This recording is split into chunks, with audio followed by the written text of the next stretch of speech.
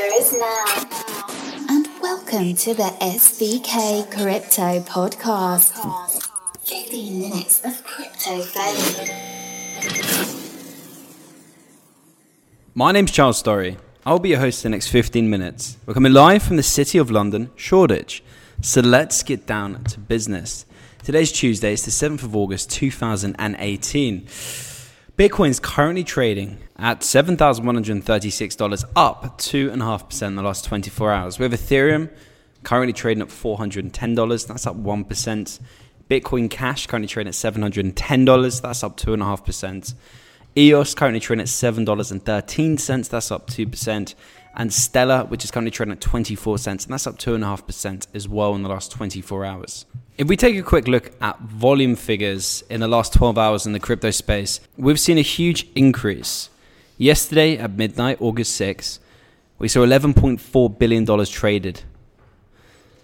Today, we've seen it go up to $13 billion in the last 24 hours, which is a huge increase in volume thus far.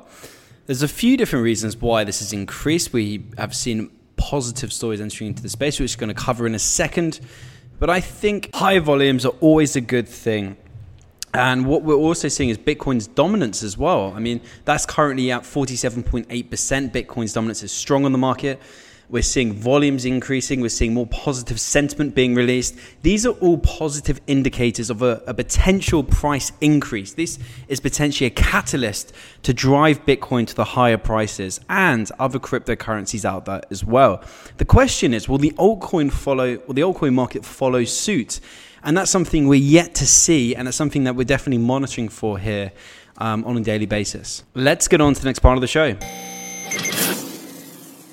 So one of the top stories today is that the UK Financial Authority created Global Alliances for FinTech Innovation Collaboration. Let's find out more. The UK Financial Conduct Authority, or commonly known as the FCA, has announced the creation of a global initiative to improve collaboration on FinTech innovations like blockchain between regulators and companies, according to an August 7th press release, so today.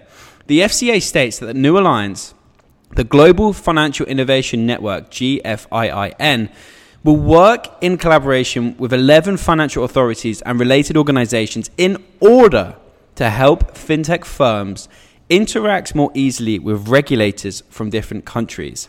According to the press release, the GFIIN aims to consult on topics such as growth of technologies like distributed ledger tech and artificial intelligence, AI, as well as regulation on securities and initial coin offerings, ICOs, among others. Christopher Woolard, FCA board member and executive director of strategy and competition, said in the press release that the creation of GFIIN will help organizations harness the benefits of innovation in the financial services sector for consumers while managing the potential harm. The new alliance is part of a further implementation and development of the successful progress of FCA's Global FinTech Regulatory Sandbox that had been launched earlier this year. A July report conducted by the Big Innovation Centre, DAG Global, and Knowledge Analytics had stated that the UK was set to become a leader in blockchain technology and the crypto economy by 2022. Oh yeah. UK is representing in the crypto space. That's phenomenal news. I think it's great that the regulator is trying to do something, even though the FCA itself hasn't really come out of a clear, crisp take on the space. But it's great to see behind the scenes that they're trying to collab or have collaborations with other regulators out there. So I think this is extremely positive. Well, I know this is extremely positive for the United Kingdom and for the crypto space, and especially for London. Fundstrat's Tom Lee Bitcoin Misery Index indicators show the crypto isn't broken. So let's find out more. Bitcoin isn't broken. If it's holding at the current price and volatility levels, Fundstrat's Tom Lee said to CNBC's Fast Money today. In the interview, the Wall Street Bull referred to the current indicators of Fundstrat's recently launched Bitcoin Misery Index, BMI, which aims to inform investors how miserable holders of the currency are based on its price and volatility. According to Lee, when the index is below 27, it shows the future's returns are very good. While if it surpasses 68, it is time to sell Bitcoin. Pointing at the index current number of 39, Lee concluded that the momentum is recovering, noting Bitcoin isn't broken if it's holding at these current levels. I think people are afraid it is going to go back to $6,000 and never come back from these bear markets. Fundstrat's head of research also pointed out that the current levels of Bitcoin dominance on the crypto markets, which has surged up to 48% over the past several weeks, after dropping to as low as 37% in July. As Lee explained, the major factor cryptocurrency keeps gaining momentum in terms of the market share is actually showing the market is reacting to what's taking place. Lee also pointed at the recent biggest news in the industry, such as the Intercontinental Exchange, ICE, announcements of developing a new global digital asset platform, as well as the US Securities and Exchange Commission, the SEC, stating that Bitcoin is not a security. On August 3rd, ICE, the operator of 23 leading global exchanges, including the New York Stock Exchange, announced its plans to build an integrated digital asset platform to enable customers, merchants, and institutional clients to buy, sell, store, and spend digital assets in a seamless global network. In the beginning of July, Lee repeated his stance that Bitcoin could reach anywhere between $22,000 and $25,000 by the end of 2018.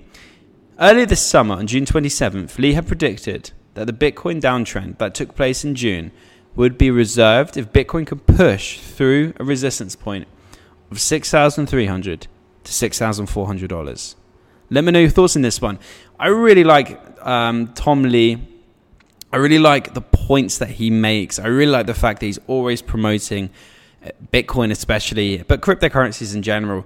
And it's really important that you have people who are presentable like Tom Lee, who go on to big financial shows like CNBC and can present and also back their points up to the institutional investor.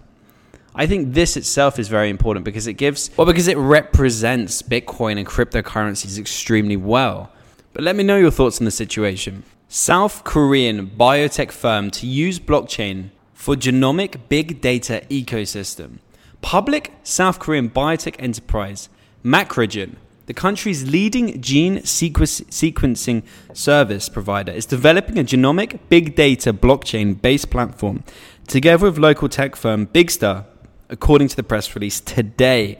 The new partnership will leverage blockchain to create a medical big data ecosystem that allows for both the secure and private storage and the transfer of large amounts of sensitive genomic and personal information. As the press release notes, advances in genomics have reshaped as we know it. Speaking to local news outlet, the Korean Herald, Macrogen CEO Yang Kep-suk commented, despite its wide utility, gene data has been difficult to move around due to privacy protection issues and technical barriers. We hope that our upcoming blockchain platform will allow healthcare genetics and big medical data to be circulated freely. Macrogen and Bigstar aim to develop the platform by June 2019 and have opted to create a permissioned blockchain that would restrict access to specific institutions such as pharmaceutical companies, biotech firms, hospitals, and research institutes. As reported in May, a precedent for this use of blockchain for the secure exchange of genomic data had been set by American Nebula Genomics Corporation with Longinus, the latter being a Hong Kong-based partnership between Insilico Medical and Bitfury Group. In April, US healthcare giant United Health Group announced it would be implementing blockchain to keep its records up to date in a more efficient, secure, and accessible manner. This is a great story, not only for blockchain adoption, but also for the medical care industry. This is the turning point. Once you have big companies out in South Korea, or wherever it is in the world, starting to use blockchain technology and implement that into their data infrastructure and really reshaping that, is when you start picking up, because other institutions, large medical institutions, will look at others doing it. And once someone's walked through the door, others will follow suit. And it's the same with many different industries. Once you have a big name doing it, others will want to do it as well, because they look at their competitors and they want to be on the same level. They don't want their competitors to have an advantage over them. And once you have Amazon or Microsoft or Google really building out this technology, really implementing it, and really harnessing it as well, that's when we'll see other large corporations follow suit. Mark my words. I wanted to take a few minutes just kind of freestyle about what's going on at the minute, what's happening in the crypto market. So first of all, a statistic has been brought to my attention that 95% of the cryptocurrency market is retail. So if only 5% is institutional, and that's where we are now, unlocking the rest of the institutional money comes down to two things. One, having the ability for institutions to hold cryptocurrency, so a custodian. We already had Goldman Sachs coming out yesterday and potentially, one of their employees leaking to a news outlet saying that they were going to do this. So that's number one, nearly ticked. Number two is, of course, a Bitcoin ETF, something that is talked about, something that's hyped about, something that is never ending. Is this really going to be the big breakthrough? Probably not. It's definitely massively important. But once you have a Bitcoin ETF, that won't take Bitcoin to $100,000. It's a whole range of things. It's not just one. You need the third-party institutional custodian. You need the Bitcoin ETF. You need positive sentiment in the market. Once you have those three things aligned, then it will go to the $50,000 level, which is a huge target, by the way, but definitely achievable. And that's what's most interesting when you hear people talk about it. They just say you need one thing. But the truth is you need a whole array of different things to happen. But they can happen and they will happen, which is the most exciting part. The second thing I want to bring to your attention is the ICO market. The ICO market as of recently, and I speak to a lot of different people who are very active in the ICO space. Not only people who are looking to raise capital via an ICO, but people who invest in ICOs, people who are very active in that space. And they all say the same thing to me, and it's very negative. You say, how's the ICO market going? And they all say one thing, dead. And I'm going to let that settle. They say it's dead. And but the ICO market is not dead. We're seeing more and more projects looking to move to that type of style. I mean, why wouldn't you? Zero equity, giving away tokens. I mean, it's a great style of fundraising. But when the market is down, the sentiment is down, Ethereum is at the low levels, people aren't interested anymore. People's interest they've become unengaged. But I tell you something that is interesting is the private funding market. So the traditional VC type market for projects is on fire. But listen, that's food for thought. I got to wrap, I got to jump, I got to bounce. Thank you so much for your time, your attention as always. And remember, if you haven't already, to subscribe to our socials, our YouTube, youtube.com/SVK Crypto for our daily news roundup, Telegram, which is SVK Space Crowd, and of course our Twitter at SVK_crypto. We appreciate your time and attention. That's a wrap. Listening to an SVK Crypto Podcast original. Follow us on Twitter at SVK_crypto. Email us on cstorry@svkcrypto.com. Leave us a message on our website, www.svkcrypto.com.